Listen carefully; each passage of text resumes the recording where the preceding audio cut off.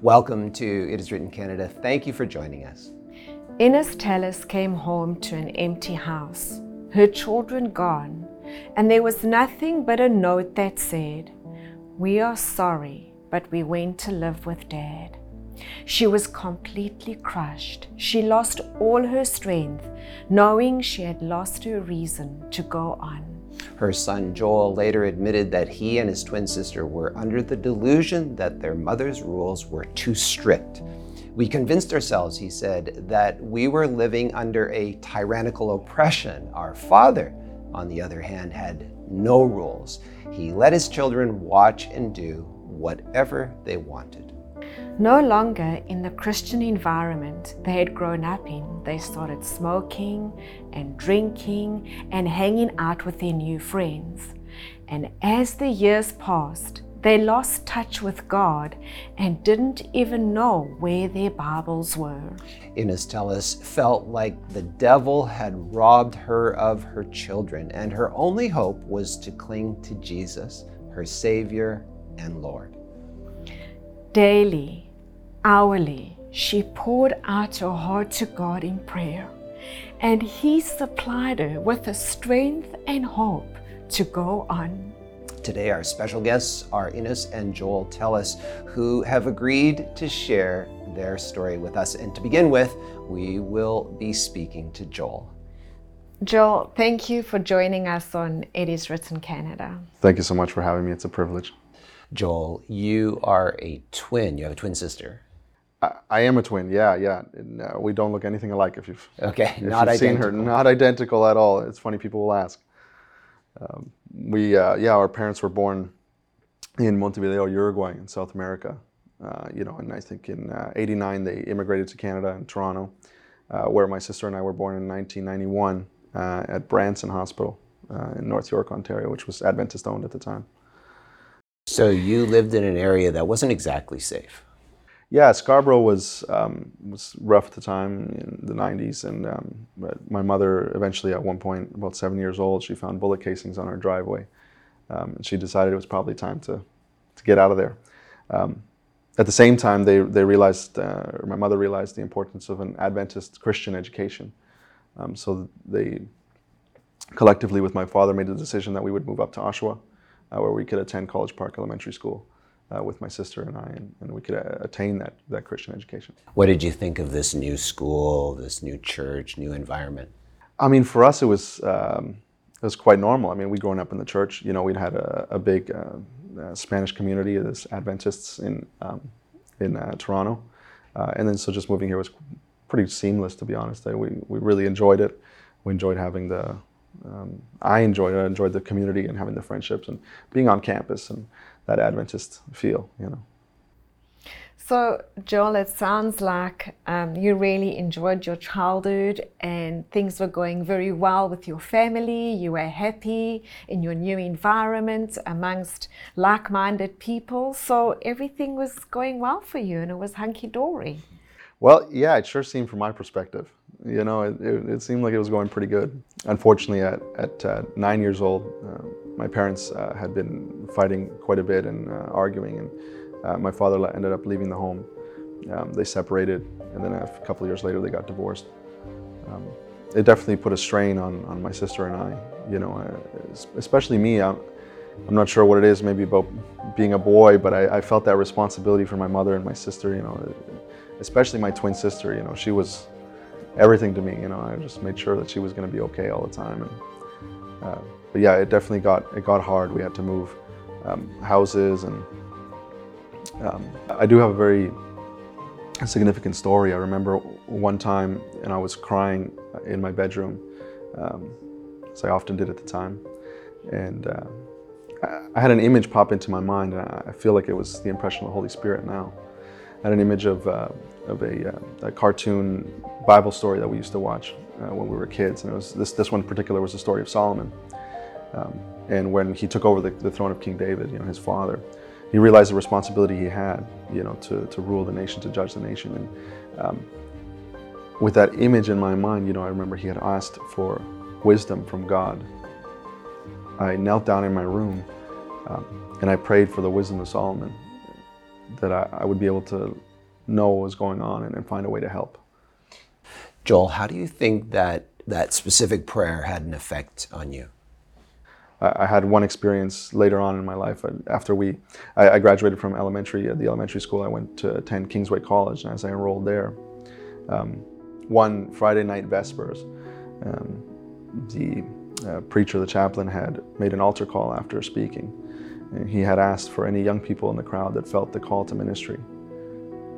You know, not many of us went up, just a few. And after he had done praying with us, he made us write a note in our Bibles of the commitment we had made to God that night. And I still have that Bible and the image. So Joel, your mother at this stage now, being a single mom with you and Deborah at home, she must have been so pleased in the direction that your life was going at this stage as a teenager. She was very proud. She was very happy at the way my life was headed. And of course, the devil doesn't like that. At the age of 16 years old, my sister and I, we had felt we were old enough to make our own decisions.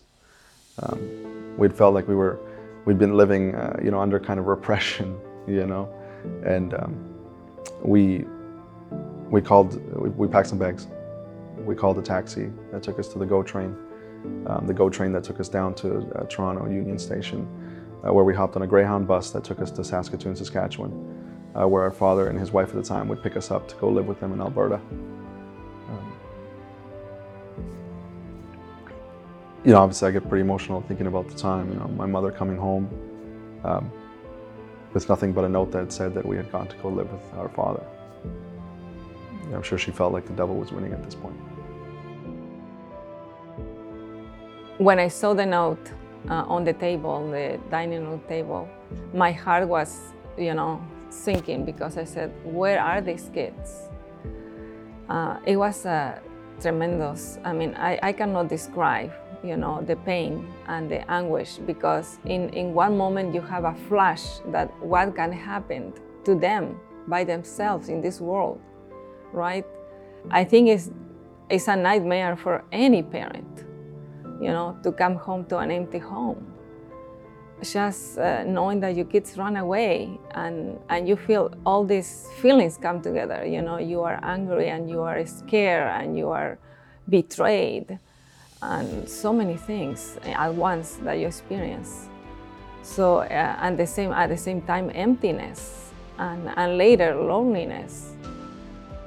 I had the kids with me on that Sunday because I left on a Monday. And they were in my bedroom. We prayed together, and the next day I didn't have them. So circumstances can change very fast in your life. So if you don't have the Lord, where do you go? Where do you go, right? So God really is the only one that sustained me and hold me together, because it was very hard. My friends were afraid to leave me by myself. They take turns to come home and stay with me during the night. But I was, even though it was terrible times, I never thought about anything crazy. But yes, you do ask yourself, what's the purpose? I came to this country with my husband. He left. Now I had 2 kids with him.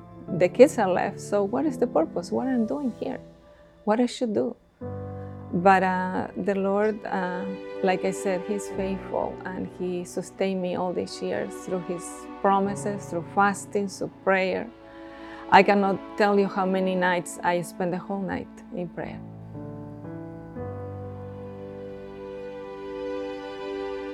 Tremendous. Only a mother that goes through something like this will understand my heart. And any parents that experience this, the only ones who can understand how hard this is. Then you start reciting like Nehemiah 8:10, the joy of the Lord is your strength.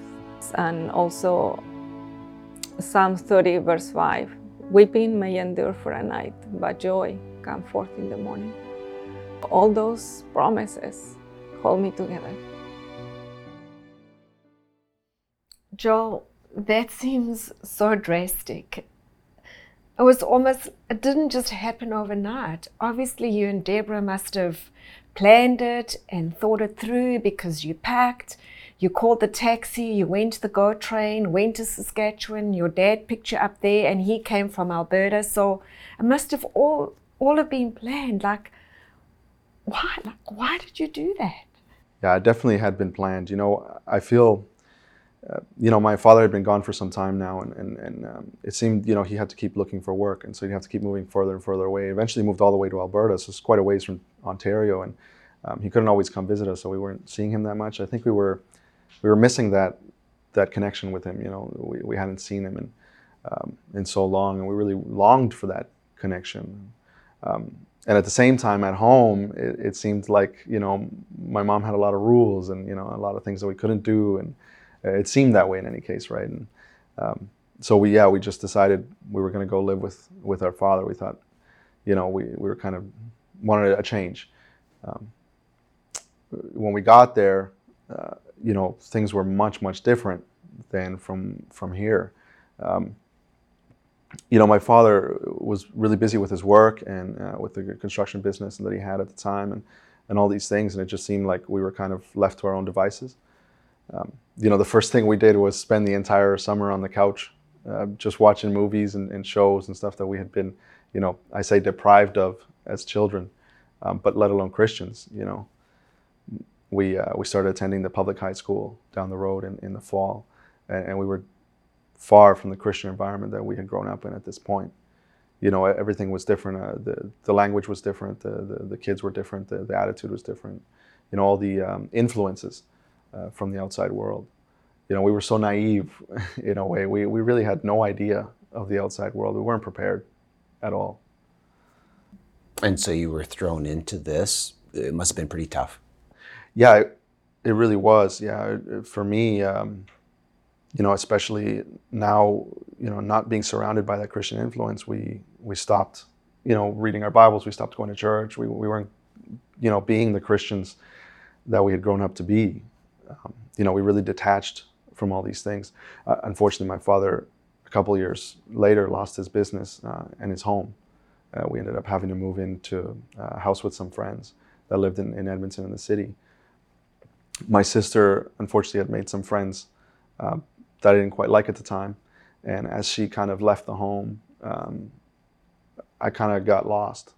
Up until that point, I had felt very responsible for her life. I almost felt like I had been the one that had brought her to Alberta with me. I don't think she would have done that on her own. And now that she was gone, I was kind of empty. I remember looking back at pictures of the time, and I was just wearing all black. And I don't remember making that decision consciously. I just manifest how I guess I was feeling inside. I felt very alone. I sunk into this like functional depression. You know what I mean? It was like I could go to work, I could talk to people, I could have regular conversations, but when I was at home on my own, I felt alone. I just would try and play video games or watch movies and try and distract my mind from all the pain that I was feeling. Eventually, I moved into drinking, and after I graduated, mentioning that, it's a really tough story. I always can't forget. They were calling all the kids to the school gymnasium. They'd asked us to sit into our alphabetical groups so that we could be fitted for our robes and our caps. I remember sitting there in the T section for my last name, and they were calling the last names. And as they finished with the T's and moved on, and they hadn't called my name, I was still sitting there. I realized that I wasn't going to have graduation. I wasn't going to have to be able to go up in a cap and gown and accept a certificate. A ceremony. There wasn't going to be anybody to come and congratulate me, even though I'd stuck it out, because it wasn't something I wanted to do. I was so over it. The worst part was thinking of my friends back at Kingsway, all these kids that I had grown up in the church schools. I thought, they were all going to get to graduate together on their own, and I wouldn't be there because I had left. it was quite devastating. I just left the gym. I just went across to the mall where I usually just hung out smoking, just crying, thinking where was my life headed, After that, I went straight into work with construction with my father. I wasn't really interested in going to any post-secondary education or anything. I just wanted to make money. I wanted to get out. And I did that for a few years. I realized I didn't much like building houses in Alberta winters. It gets quite cold out there. So I moved back to the city and I got a job at Costco. Joel, can you tell us how you met your wife, Natalie?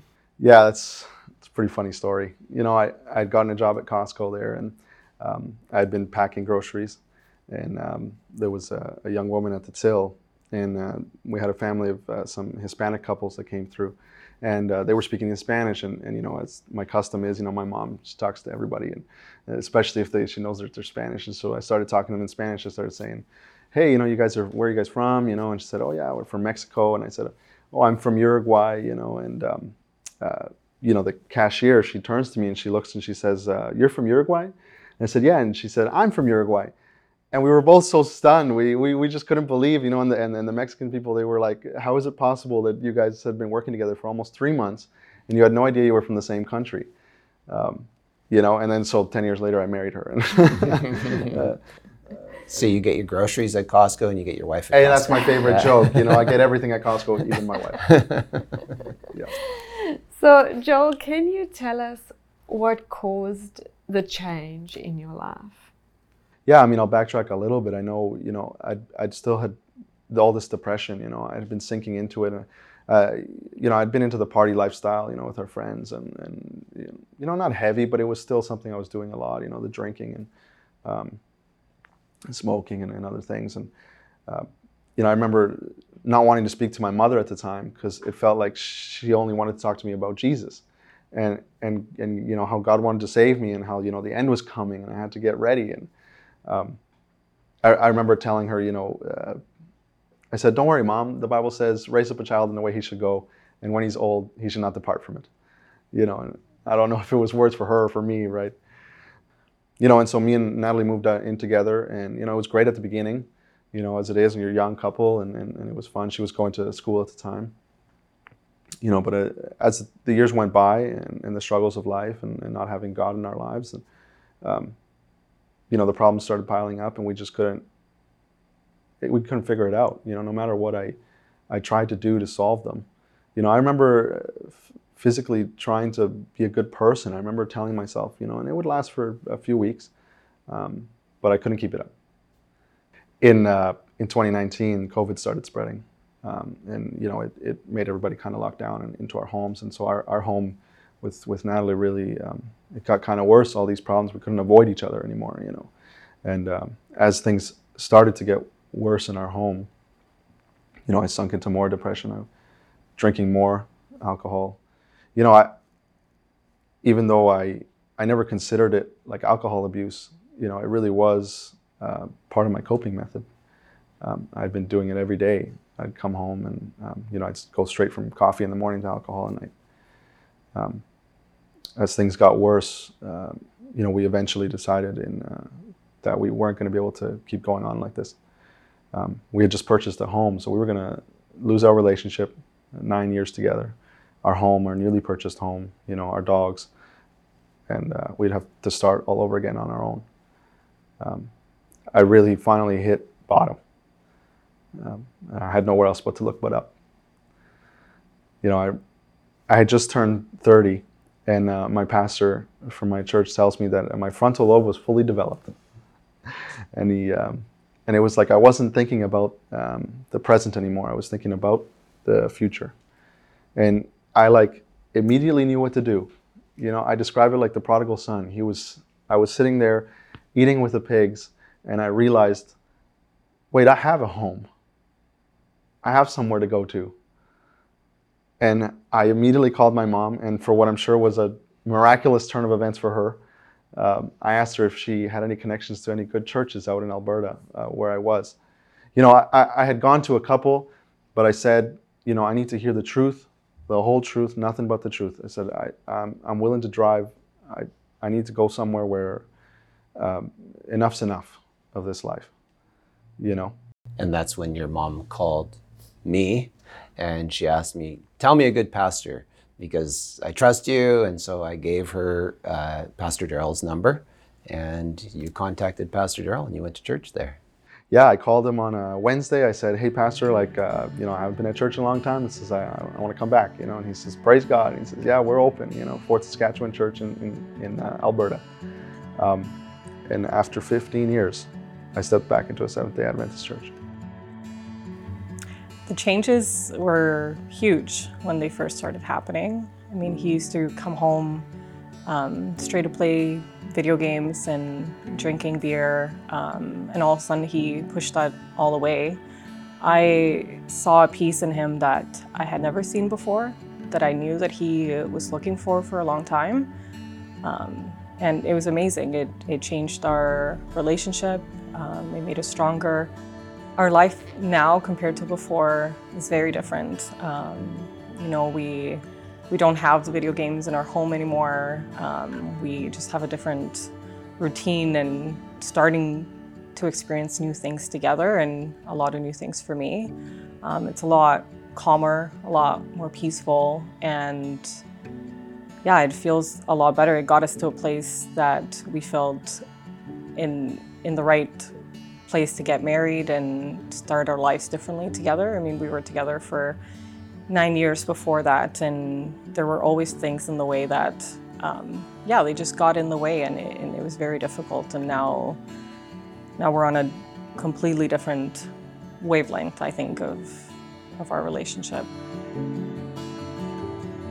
It feels really good to know we've come this far, and these changes that Joel made first really did save our relationship and got us to this much better place now together. So Joel, how did it feel coming back to church? It was wonderful. I mean, even though I'd never met these people in my life, I felt like I knew them. I said, I recognize you, you're Adventists, I grew up with you.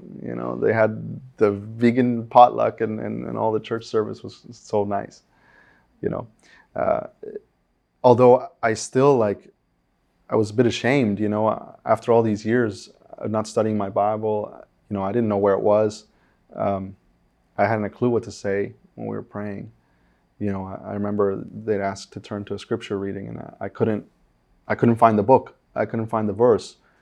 Me, who had grown up in the church school, who had memorized the books, I've grown up with them. I'd have to turn to the table of contents, to try and find where the book was, because I didn't know where it was. All those years of being away from God, I really had forgotten all the things that I'd grown up with.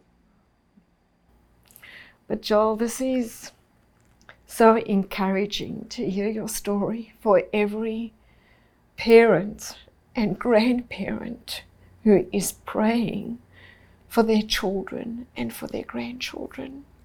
God hears and answers a mother's prayers.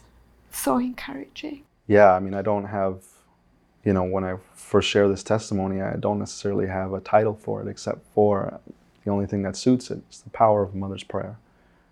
I think, because they pray that they would die instead of enter the kingdom without their children. And I think, imagine if we all prayed for people like that. Joel, thank you for sharing your story. We've come to the end of our time together. Your story is really about how God never left you. He had answered your mother's prayers, and as I ask you to pray, I would like to ask you to pray at the end now. Pray for those mothers and grandmothers and grandparents whose children may have left the faith, and pray for those who have left the faith, that they will know that God has never left them, He will never forsake them, and that they will open their ears to hear His voice, even those who have never heard His voice before, because He loves every single one of us. Absolutely, yeah. Let's bow. Dear Lord, Father in heaven, Lord, what a privilege to call you Father.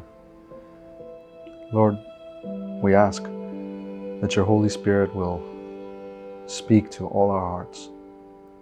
Lord, we ask that this testimony, Lord, this story of a man's mistakes may be a blessing, Lord, for all that hear it. Lord, may you be with all those parents, grandparents, Lord, that are praying day and night for their children to come back to the Lord. Lord, encourage them in this story, Lord. Encourage them to never cease praying for those children. If they don't pray for them, nobody else will. Lord, we also pray for those that have left the church. Lord, so many of my friends, Lord, that I grew up with, so many of other children in other places that have left the church, Lord, that have been distracted by the world's deceptions. Father, speak to their hearts as well. Help them to realize that the peace and true peace only comes within you. Lord, help them to never forget, all of us to never forget the promise in Matthew 28:20 that you are with us always, even unto the end of the world. Lord, we pray these things. We pray them in Jesus Christ. Amen. Joel, thank you so much for joining us and sharing your testimony on It Is Written Canada today. Thank you. It's been a blessing and a privilege. I'm sure from listening to Joel's story, you could see the power of a mother's prayer. Joel himself could clearly see how God transformed his life in answer to his mother's prayers. Friends, our free offer is a most powerful collection of stories entitled The Incredible Power of Prayer that will both strengthen your faith in God and also introduce you to many powerful truths found in the Bible that can transform your prayer life. Before you go, we would like to thank all of you who have supported the ministry of It Is Written Canada with your prayers and financial contributions. Without your support, this television ministry could not have reached so many people for so many decades. Yes, thank you so much. You too can experience the fullness of life that is found in the words of Jesus when he said, "It is written, man shall not live by bread alone, but by every word that proceeds out of the mouth of God." The prayer of so many people, people that I met during that time too, people that are still with me until today, that the Lord sent my way to pray with me, to hold my hands.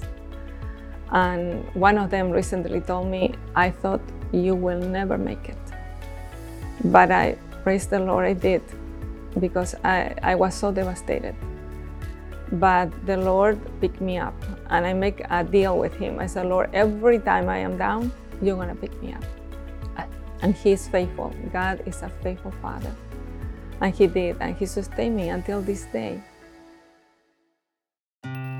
Thank you for listening today. If you would like to watch a video of this podcast, please visit iiw.ca, or you can go to our IIW Canada YouTube channel and click on the Videos tab. Once again, thank you so much for listening.